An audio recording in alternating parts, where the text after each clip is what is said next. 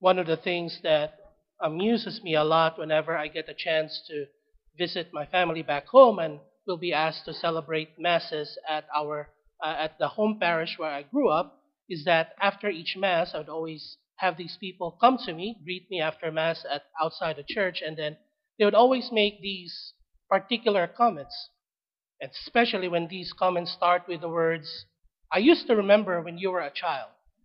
So of course, I can start to become, anxious about what comments they want to say because I don't know if it's going to be good or, if they truly have taken me seriously as a priest that was celebrating mass.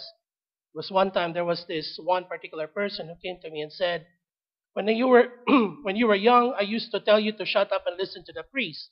Now you're telling me to shut up and to listen to you, the priest. I think the worst joke that I've ever heard from somebody was that when you were young, you used to sleep during Mass. Now you make us fall asleep during Mass.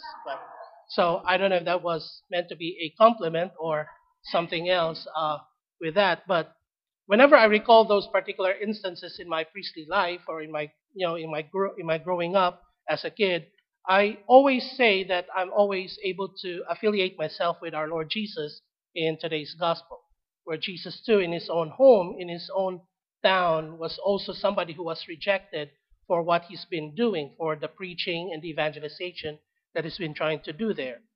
But I think that this affiliation to today's story is not just limited to priests like me who go home to his own home parish and possibly experience these things. But I think that a lot of us here can experience or can say that I come to identify with our Lord Jesus in this particular experience.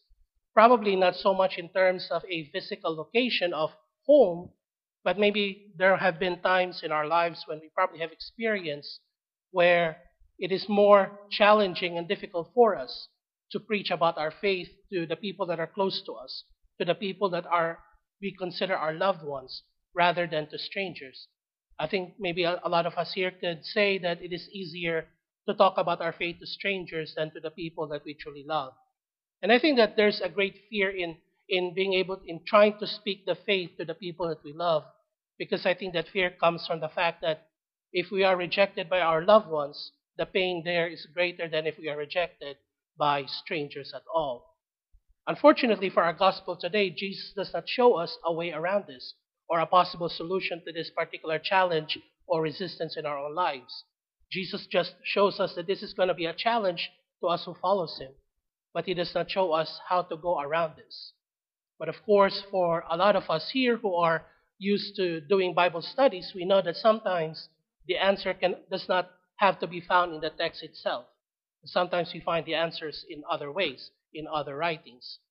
And I think it's not a coincidence for me that earlier this morning when I was doing my praying my liturgy of the hours, that the scripture that I was invited to preach on is this letter from St. Paul to the Corinthians, where St. Paul says that if I am going to boast of something, I would rather boast about my weakness.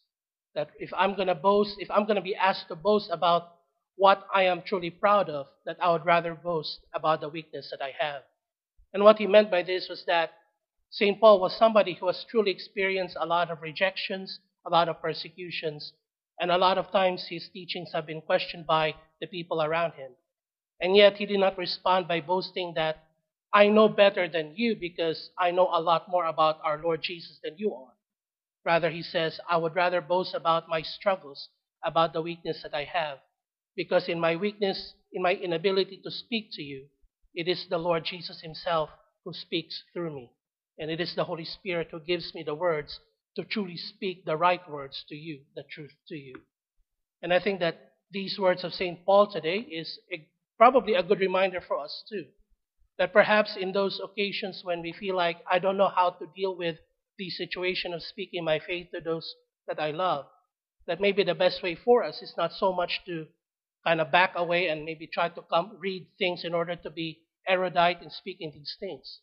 But maybe the best way for us, like St. Paul, is in humility to admit that we are lacking in these areas in our faith. But we believe that the Lord will come to us and speak through us. In fact, Jesus already promised that for those who are unable to speak, the Holy Spirit will be our advocate. So I think it's a great reminder for us today to always pray not to be afraid of speaking the faith to our loved ones, not to be afraid of the rejection, and not to be afraid that we lack in the abilities to speak, but rather that we will always find hope when these situations present themselves, knowing that it is the Lord Jesus who will speak to us, and it is the Holy Spirit who will give us the word to speak rightly.